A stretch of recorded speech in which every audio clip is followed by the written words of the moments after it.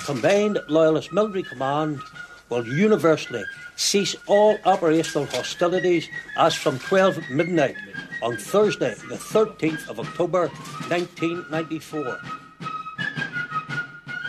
In all sincerity, we offer to the loved ones of all innocent victims over the past 25 years abject and true remorse.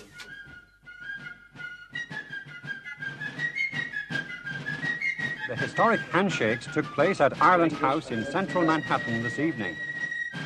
I have spoken about a shift of consciousness in the island of Ireland, and particularly in Northern Ireland, since the cessation of violence. And perhaps this is a small part of that shift of consciousness. Oh, I think it's a momentous occasion. I feel privileged to meet the President of Ireland. That historic handshake with President Robinson marked the end of a long road for paramilitary leader turned peacemaker Gusty Spence. Born and reared on the Shankill, he was an exceptionally promising student at school, but the family's economic circumstances meant he was destined for the mills. Whoever christened those mills the Dark Satanic Mills, by heavens, he had a way with words. They were dark, they were noisy, extremely noisy at first, just coming in after attended school, and you were told to take your shoes off, whatever boots you had, and you worked in your bare feet. They were wet and they were noisy, they were greasy, they were filthy, and the conditions were absolutely abominable. You started at 8 o'clock in the morning, you got a half an hour for your lunch, and you finished at 6 o'clock. On Saturday you worked at 12 o'clock. And I detested them. The people that I knew that worked in the mills hated the mills. They hated the mills. They were dangerous places. You didn't have the safety regulations that you have now. You had these large leather belts spinning all over the place, and people quite, from time to time, had lost fingers and one thing and another. Of course, the bosses got over that. What they did do, if people lost fingers, they didn't offer them compensation. They offered them a job for life. I think I eventually left the mills, thankfully, about whenever I was 16 years of age, because I had a friend who had introduced me to house repairing and stuff like that, and I worked in various building jobs. And then after I became 18, 19, I went into the Belfast shipyard, and I worked in the yards intermittently. Until I was approximately 25, I think it was. And then there was quite a slump in the shipyards, and I joined the army. And thankfully, I joined an Irish regiment in the army, in the British Army. And it was perhaps maybe something that it led me to understand, when we heard the officers giving the slants, giving the toast in Irish and one thing and another, It was good. The Irishness was heavy in the Royal Ulster Rifles, and indeed the Enniskillen Fusiliers and the Royal Irish Fusiliers. And there was quite a number who later became IRA men who had served in those three regiments. I remember Cyprus well. It was an internal security situation, as it was called. It wasn't a war, It's always an emergency or internal security situation. People have great euphemisms for these particular things. But I remember someone had fired 2 shots at us, and we put the patrol into the side, and we had radioed up, and what the normal thing was, there was a coordinate search. And these people were walking past me, ordinary public, and there was hate in their eyes for me. And I couldn't understand this. I may have been maybe part of an occupation force as they seen it. And here I was 3,000 miles away from Belfast, and I asked myself the question, what the hell am I doing here, And it may have been a spark, there were other sparks later on which were more meaningful, but it may have been a spark that led me to question, especially whenever I seen these people with hate on their faces, and I was wondering why they were hating me. Well, you eventually left the army and came back. Did you find it easy to get work at that stage? Well, I tell this story often. I think it's a story that needs to be told often. Whenever I come off the army, after having helped to fight a war, and serve Her Majesty the Queen, I had no house, and I had no job, and I had no vote. But yet there were people who looked upon me and people like me as being the Protestant ascendancy. If you were not a householder, you couldn't vote in local elections, which meant to say, that I knew a man who had wallpaper shops. He had 27 wallpaper shops, so he had 27 votes and I had none. Before long, Gusty Spence was recruited into the Ulster Volunteer Force. It was a time of growing tension in the north. The 50th anniversary of the Easter Rising was rekindling Republican fervour. The anniversary of the Somme was heightening Unionist feelings, and elections always brought out underlying tensions in Ulster. You also had the situation, we had a general election in 1964, and Billy McMillan, whom I got to know very, very well, and he and I became very firm friends in Crumlin Road Jail. He was standing for Sinn Féin. It was the premises was a derelict shop. It was a derelict shop in Divis Street, and they were using that as their headquarters. And of course they put a trickler in the window. What else would you expect Sinn Féin to do except put a trickler in the window? And Paisley, he threatened that if the trickler wasn't removed, he would march up with 20,000 dedicated loyalists and remove that trickler. At that point in time, the RUC were still a good right arm of the Unionist Party, and I suppose maybe even from a law and order point of view, there could have been trouble over it, but I personally would have called Paisley's bluff. However, the police went in, broke open the door and the windows and removed the trickler. And the obvious thing happened the next day. There was riots that night, and Belfast had not seen riots. Since the 30s, Belfast had not seen riots. And there was riots that night. And the next day there were thousands of tricklers flying up and down the Falls Road. And there were 3 or 4 days of riots ensued. That added to the tension, obviously. And those people who were uncommitted became committed to some degree, and civil rights, all those things were beginning to accumulate. And I would say that certainly the Melbourne Street incident it added petrol to the fire, it added fuel to the fire. Little did we know, and it's no excuse, and I'm not making an excuse, that we were pawns, It's terrible to think, it's degrading to think later on to see how you were used. And it added quite a bit of tension. On June 25th, 1966, 3 Catholic barmen were attacked in a public house in Malvern Street, just off the Shankill, resulting in the death of Peter Ward. Spence and 2 associates, Hugh McLean and Robert Williamson, were tried, convicted and sentenced to 20 years each. Gusty Spence always maintained he was innocent of the murder of Peter Ward. I remember everything. I remember the house being searched. I remember my daddy being arrested. I remember we're told to tell the wee one. We're told to tell the wee ones. Well, he always thought they thought he was in a military hospital. But I remember everything because my mummy she took sick after it, and my daddy was actually sentenced on my birthday, my 12th birthday. He was. To begin with, the first few days we sort of took it in our stride until I actually then knew what my father had been charged with.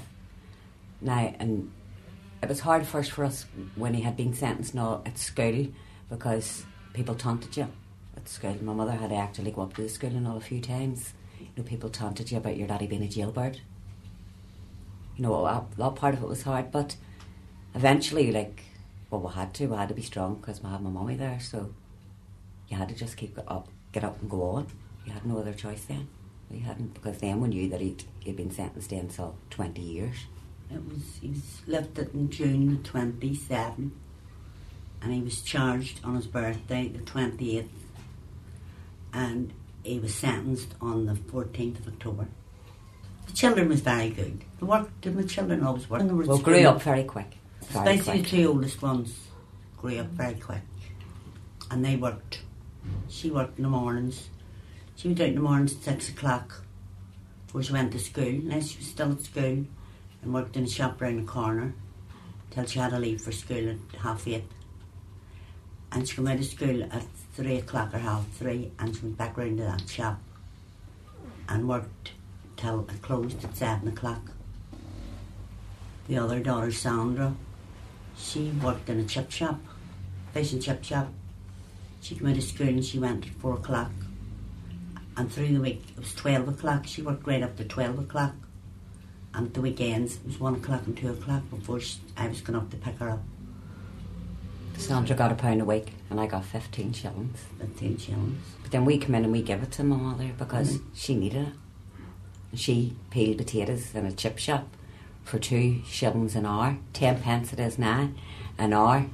And she got an extra £1 if she scrubbed the walls on a Sunday. So me and my other sister, we went and done it for her so she could get the extra. Well, I got £8, I don't know the odds, £8, say 50, 10 shillings, £8, 10, for to keep 5 of us on the National St. And I had to go down to the Frederick Street. There was no such a thing as a book then. From June to October, I had to go to Frederick Street at 9 o'clock on a Monday morning, and I sat right through to 3 o'clock before they give me a halfpenny over the desk. And sometimes I had 2 of the children with me, and sometimes I had 4 of them with me. Now the visiting was difficult, especially for us as children. It was like a very, very small room, and there was a table in the middle, and my daddy sat at one side, the prison officer sat at the end, and we sat at the other end. Now you could only speak about things that the prison officer approved of, but then we weren't allowed to kiss him or nothing. There's no such thing as bending over to give him a kiss. You weren't allowed to do that, and the prison officer sat and listened to the whole conversation. And if it was something that he didn't agree with you talking about, he stopped you. And it was just as bad in Long Cash, because when you went down there at 9 o'clock in the morning, you didn't get back sometimes to 4 o'clock, 5 o'clock at night. Well, it's just true. You were sitting away maybe to 2 o'clock before you got your visit. And then that was for half an hour's visit. You know, our first visits in Long Cash, there was no waiting rooms the way there is now. You know, you had a wee caravan in the middle of the car park where you handed your pass in, and you stood out in the rain until a bus came for you to take you round to your visiting. Crumlin Road was a dank, austere Victorian place, one of the grimmest prisons in Western Europe. From the outset, Gusty regarded himself as a political prisoner, refusing to work, suffering solitary confinement, until a deal was done whereby he sat in the tailor's shop without formally working. In a sense, this was the beginning of a form of politics. Whenever I found myself in jail in '66, I knew nothing of the historical circumstances which led me to be there. I knew that William had crossed the Boyne in 1680, and I knew there was a rebellion or a rising in Dublin in 16 in the Somme, but I knew nothing about Irish politics. So for me it became a personal quest. I had to determine what were the political circumstances then and now which led me to be in serving a life imprisonment in Crumlin Road Jail. Now, was that initially very much your own quest? Oh yes, absolutely, my own quest. And I remember the first time I went to the governor, and the governor says, "Oh well, now it was politics and historical circumstances which have you here now, and I don't want to exacerbate the situation by allowing you to read Irish history books, you know." Of course, I persisted. However, I remember the very first book that I got in, whenever the Minister of Home Affairs still was then Stormont, they had acquiesced, and the first book I got in was Don Breen's My Fight for Irish Freedom. Now, Don was a bigger liar than Terror the Beef, you know, but that was beside the point, you know. I didn't know any difference.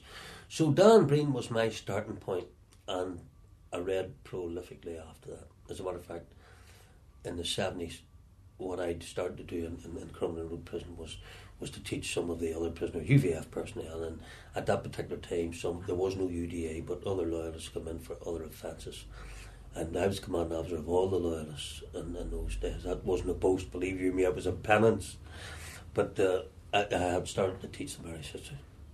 In a sense, that must have been quite a shock. I mean, having gone through something similar myself, seeing another point of view in the situation in which you'd been involved to defend the Union, and then seeing a very opposite point of view. How did that affect you? Yeah, I was frightened, of course. I was very frightened at first. Because of another point of view that And there were things that I was beginning to acknowledge that were wrong in political terms, that were wrong. My view of the Union will always remain the same. It's absolutely unshakable. But within that, there were wrongs. It was interesting with the Republicans. The first thing that we did, and I name personalities here because it's a matter of historical record. Billy McKee was one of the founder members of the Provisional IRA. He was the man, the cardinal they called him, because Billy was a very devout Catholic. On the other side, you had P.J. Mulligan, who was the official IRA commanding officer, you know. And P.J. was a laconic. The slightest upturn of the right part of his lip was Peter bursting into laughter, you know. He was a laid-back person. So the three of us met and agreed, first and foremost, there would be no conflict amongst the prisoners. If one of our respective bodies stepped out of line, it was his parent body who would deal with them. No physical punishments. We achieved political status, I must say, in the 20th of June, 1972. The Republicans had attempted and had succeeded to some degree in organising political clout, mostly through the SDLP, to whom I am eternally grateful. One man in particular would be Paddy Devlin. Paddy Devlin knew, being an old IRA man himself, being interned, he knew what the situation was. There were others who helped. There was Austin Curry, there was Jerry Fitt, and there was John Hume. But I would say that with respect to those men, Paddy Devlin had the feel of the situation. I had been elected along with another 6 later to become the SDLP, and we were invited up to the jail by the governor to go around and see what the situation was like. So when we got up, he gave us a room and says, "I'll send the prisoners in to you and you can interview them." Now they were all green prisoners, as it were, that were coming into town. But quite suddenly there was a sharp knock at the door, and a man appeared at the door, and he was brought in and he says, "I'm Gusty Spence. Are you going to do anything for us?" So I said, "I'm Paddy Devlin." He says, "Oh, I know who you are. I remember you all right. I remember you playing football." So I says, "That's right, I played with your brother Billy for Old Lodge." He said, "What are you going to do for us?" I says, "We'll do the same for you as we're doing for everybody else. Everybody's equal, we'll get equal treatment." He says, "Okay." So he says, "I'll then arrange interviews in here." He says, "Are you going to the maze?" I says, "We hope to go there too." "Well, you know that we have prisoners up there. I want you to give them a fair deal as well." I says, "They'll be interviewed and we'll do the same for them as we're doing for everybody." He says, "Well, that's fair enough." Shook hands. That was that. So when we went to the maze, even he had the leaders all lined up to do the interviews on the conditions that they were living in. In Long Kiss, it was a different ball game entirely. Here you had a compound, which probably would have been anything than maybe 40 yards by 40 yards. But at least you were able to exercise, you were able to get out into the air. And it was the country as such, you know. And you heard the twittering of the birds and you watched the seasons change, you know. You were beginning to... It was the first contact with life that you had, or you had for a considerable period of time. And it was also the beginning of the end, because we were able to organise ourselves in such a way that we laid out our day for ourselves. We were heavily into education. The commanding officer, or the OC of the compound, he made representations to the governor on everyone's behalf, whatever. It was done in collective terms. Later on, we expanded that to incorporate a camp council, which consisted of both wings of the IRA and the UDA and myself. And we cooperated to bring forth a more humane regime. We wanted a library introduced, for instance. We wanted education, a comprehensive education system. All those things which were positive. And we succeeded. And what we were proposing was positive. security was at risk all the time. You know, there were escapes and rumours of escapes. Cash Fanalong Cash was like a rabbit warren. There was tunnels all over the place. There were some humorous stories. I remember a fellow coming to me one night at 2 o'clock in the morning and saying, "Sir, there was a tunnel being dug in a UVF compound." He said, "Sir, would you come to the tunnel? There's strange noises in the tunnel." So you had rats and it was a big bog, you see, its name, you know, the large bog. But and there was maybe a couple of feet of concrete, and then there was tarmac over the top of that, being an airfield. And there was water seeping in, you know, and that was your big trouble with the tunnels, was water. And of course, tunnels are very frightening places, you know. So I got down in the tunnel, and surely enough there was strange noises. And we after a while, we listened very carefully, and there were voices. And it was the pros were digging in the art tunnel. Thursday night was always top of the pops, you know. Well, the young fellas, they want top of the pops on. I haven't any particular affection for top of the pops, you know. And it was a dark, dirty, rainy night, as you can only get in that part of the Lagan Valley.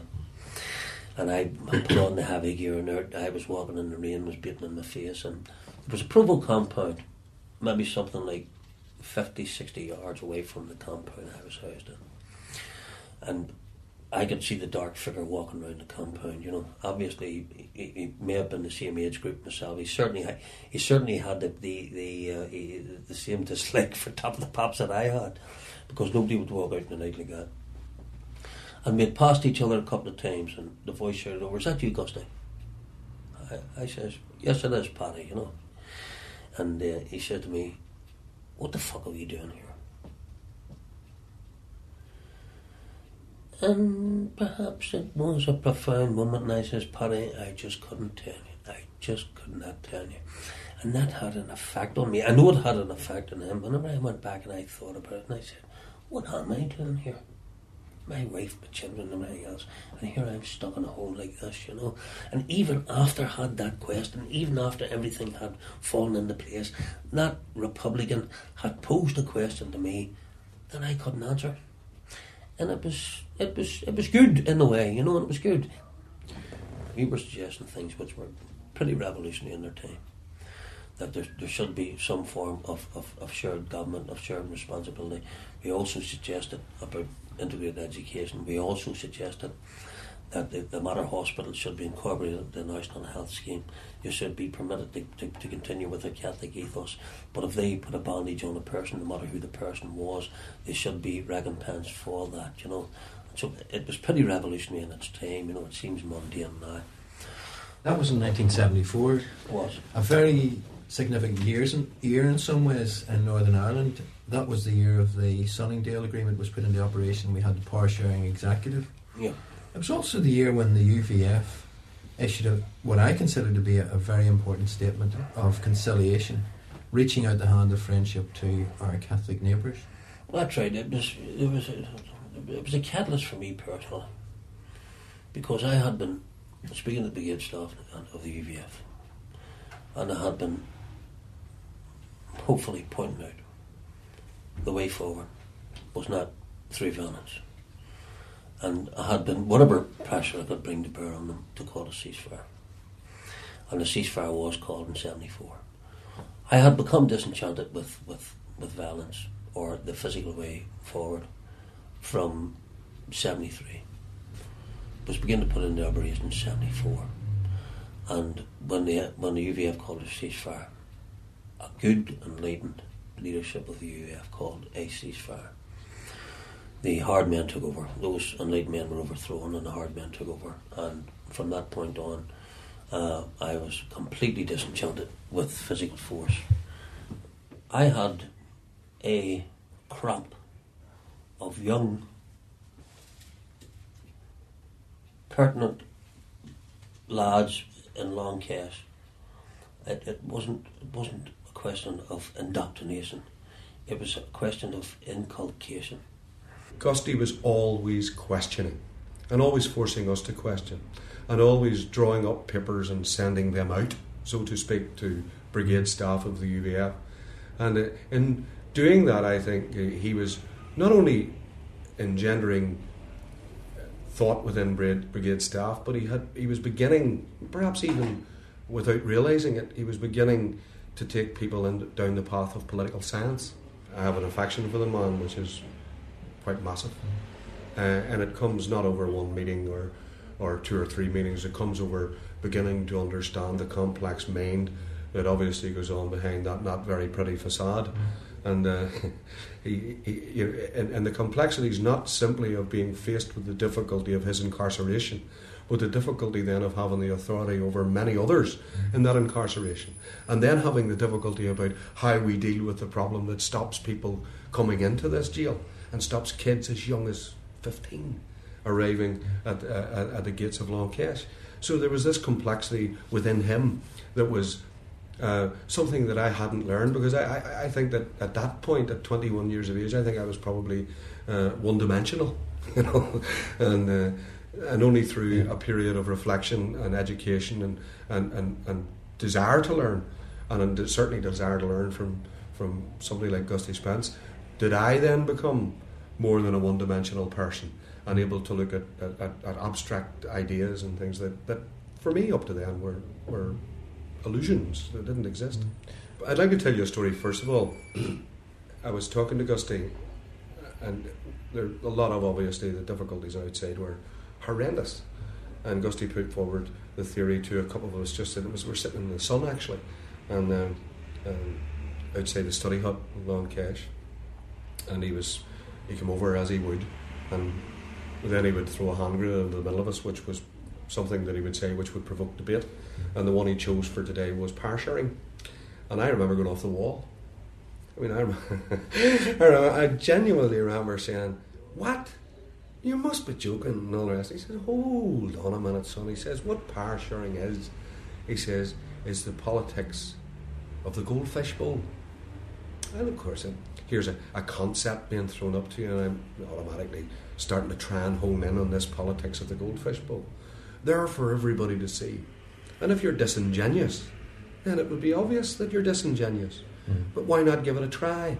Why not call people's bluff who say they're alienated? And of course, we're alienated. There is no question about that now, and I accept very much the confrontation that he placed before us about the ills of the past. And about the ruling cadre of at that time was captains and majors, of course only to be replaced at a later date by a cadre who turned out to be the reverends, you know. They took the pips off their shoulders and gave them dog collars. But all of this was about confrontation. We didn't realise it was confrontation or provocation, but it was a learning process, you know. It was an exceptional time for me, an exceptional period of learning. But I wasn't the only one. There was a whole series of people who are now active within the PUP, so it can be no accident that we had Billy Hutchinson, Davy Irvin, Billy Mitchell, Eddie Kinner, Plum Smith, Gusty Spence, and others who were all incarcerated near enough in the same cage over a number of years together. But the debate was superb. Gusty unlocked the door, and he did it for many, and whether you walked through it or not was entirely up to you. Yeah. And I think there is a wind of change within our society, and no one can ask for any more in a democracy than the freedom of choice. Unionism is being offered that freedom of choice. And of course, unionism will not be anything, and will never have a proper definition, and will never have a proper appreciated identity within itself, never mind beyond its borders, within itself, until there is a constructive debate on what is unionism. We're determined that debate should take place. But if we never achieve anything in electoral terms, or benefit or merit for the party as such, I would say that we will all be proud to have forced the debate within unionism that will create a unionism that is not anti-Irish, not anti-Catholic, and a unionism that says I'm an Irish citizen of the United Kingdom. It was important to know what you were fighting for, because so far all we have heard is what you're fighting against. And we had to come up with a political philosophy, not to justify violence, but to justify why they were fighting the war, them. And after these endless seminars, we came forward with a reasonable political philosophy that unionism, that the Unionist Party had not served the people well. And there would have to be a redefinition of that unionism. Were you able to bounce those new ideas of Republicans, nationalists in prison and to sort of, in a sense, gauge how far it was acceptable to that part of the community? Oh yes, there's no question about it. Now, I'd questioned the Republicans quite closely. And up until 1973, they didn't have much of a political philosophy. They were still taking their mandate from Dáil Éireann of 1918. The first document they came up with was Éireann as such. The provosts themselves were attempting, those thinking provosts were attempting to find a political way forward, or at least a political philosophy which would justify the violence. And they did quite a bit of soul searching. And I will give credit to those people who done the soul searching, and we've seen it manifested through Gerry Adams and Martin McGuinness and Mitchell McLaughlin like that. It's easy to put those people down. But I believe that they turned the provost from violence to the ceasefire to some form of positivity. Unfortunately, that was blown sky high with the Canary Walk bomb.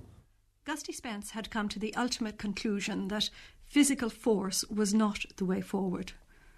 On Remembrance Day, November 11th, 1977, he made his farewell speech and publicly resigned from the UVF. However, he still remained in the compound and was to have visits from many politicians and peacemakers, among them the late Cardinal O'Fee. I remember him coming down the first time he came down, and no nervousness about the man. He was a wee, stout country man, down to earth, and very amenable, very jovial, and very affable. And he and I got on like a house on fire. He was smoking cigarettes, and he was coughing badly. And I says, "You're having the same weird things are going to kill you." He says, "But sure, I love a smoke, Gusty, what am I going to do?" Said, "You ever try a pipe?" Now, don't get a straight, get a band pipe. So, the second time he came in to see me, he came in and the smoke, there was a whole trail of smoke behind him. It was like a smoke screen, And he was very interested in the Irish library that I had, or that at least was in our compound. But twice a year I allowed the boys to make the potchie. That was on the 12th of July on Christmas, because alcohol and jail does not mix. And of course I got my ration of potchie the same as everybody else, but I used to steep my bag in it. And then I would have took it out in small quantities and let it dry out, and it was quite a nice smoke. But I said to him, "What's that you're smoking?" And it was a mild tobacco he was smoking. I says, "Can I fill your pipe for you?" He says, "Oh, certainly." So he gave me the pipe and I filled it. And he took one or two puffs. He said, "Oh God," he says, "that's quite a drop of stuff." He says, "I was soaked in patty." And he says, "I thought it tasted familiar." So he said, "I'll give you a couple of ounces away with you." He says, "No, I won't take nothing from a prisoner." And fair play to him. He never came to any of the compounds. That he always had cigarettes stuffed up the cassock and dispersed to the old prisoners. Fair play to him. Wasn't many Prod ministers done it. Against the rules, you see, against the rules. However, I said, "I'll give you a couple of ounces away with you." So he was grateful and he took the couple of ounces away. And a couple of weeks afterwards, through these surreptitious lines of communication, a fella slipped up to me and he says, "His Eminence says if you had a wee dab of our stuff, you'd be very grateful." True story, absolutely true, And when I got out eventually, I was down and seen him on several occasions. I had my good wife down, and we got good business done. He was a man that wanted peace. He was a Republican. I tell you, he was a Republican. He wanted peace in Ireland. He wanted to see in all Ireland. And if it came about, it had only to come about. There's only one way, through peaceful means. That's fair. He had his aspiration. I have mine. Another man that you had some contact with was Paddy Devlin. You seem to have struck up a good friendship with Paddy. Yes. Paddy and I had a good basic understanding. Paddy was a socialist. Paddy's a working class person who had pioneered working class rights for years and years and years. He had been through the same syndrome. He had been in the IRA. He had been young. He was interned. He questioned. And I would say that Paddy Devlin is one of the most respected men in Northern Ireland at this point in time. When I would go to the boxing, or when it would be about and any of his relations or friends were about, they came over to me, tapped me on the shoulder and said, "Gusty sends his regards." Yeah. Now that went on for quite some time, and finally a man came on one occasion to me indicating that he had been told by Gusty to come to see me, and they were wanting to get someone to go into Mountjoy in Dublin where there was a prisoner, a loyalist prisoner, and he had been neglected. So I went down on 2 occasions and got him extra riding gear and a few other small things as a result of that. So that's about the contact that I had over those years, until finally Trevor West rang me up and asked me about to know anything about Gusty. I said no, I'm not in contact with him. He says he's in there 19 years and it's a life sentence, and that's only 16.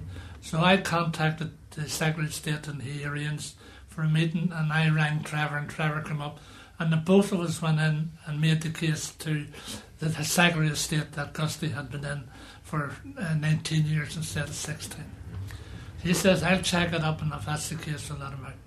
So he got out. On the morning he came up to our house here and came in for a cup of tea, and he thanked me and thanked Teresa for the kindness shown towards him.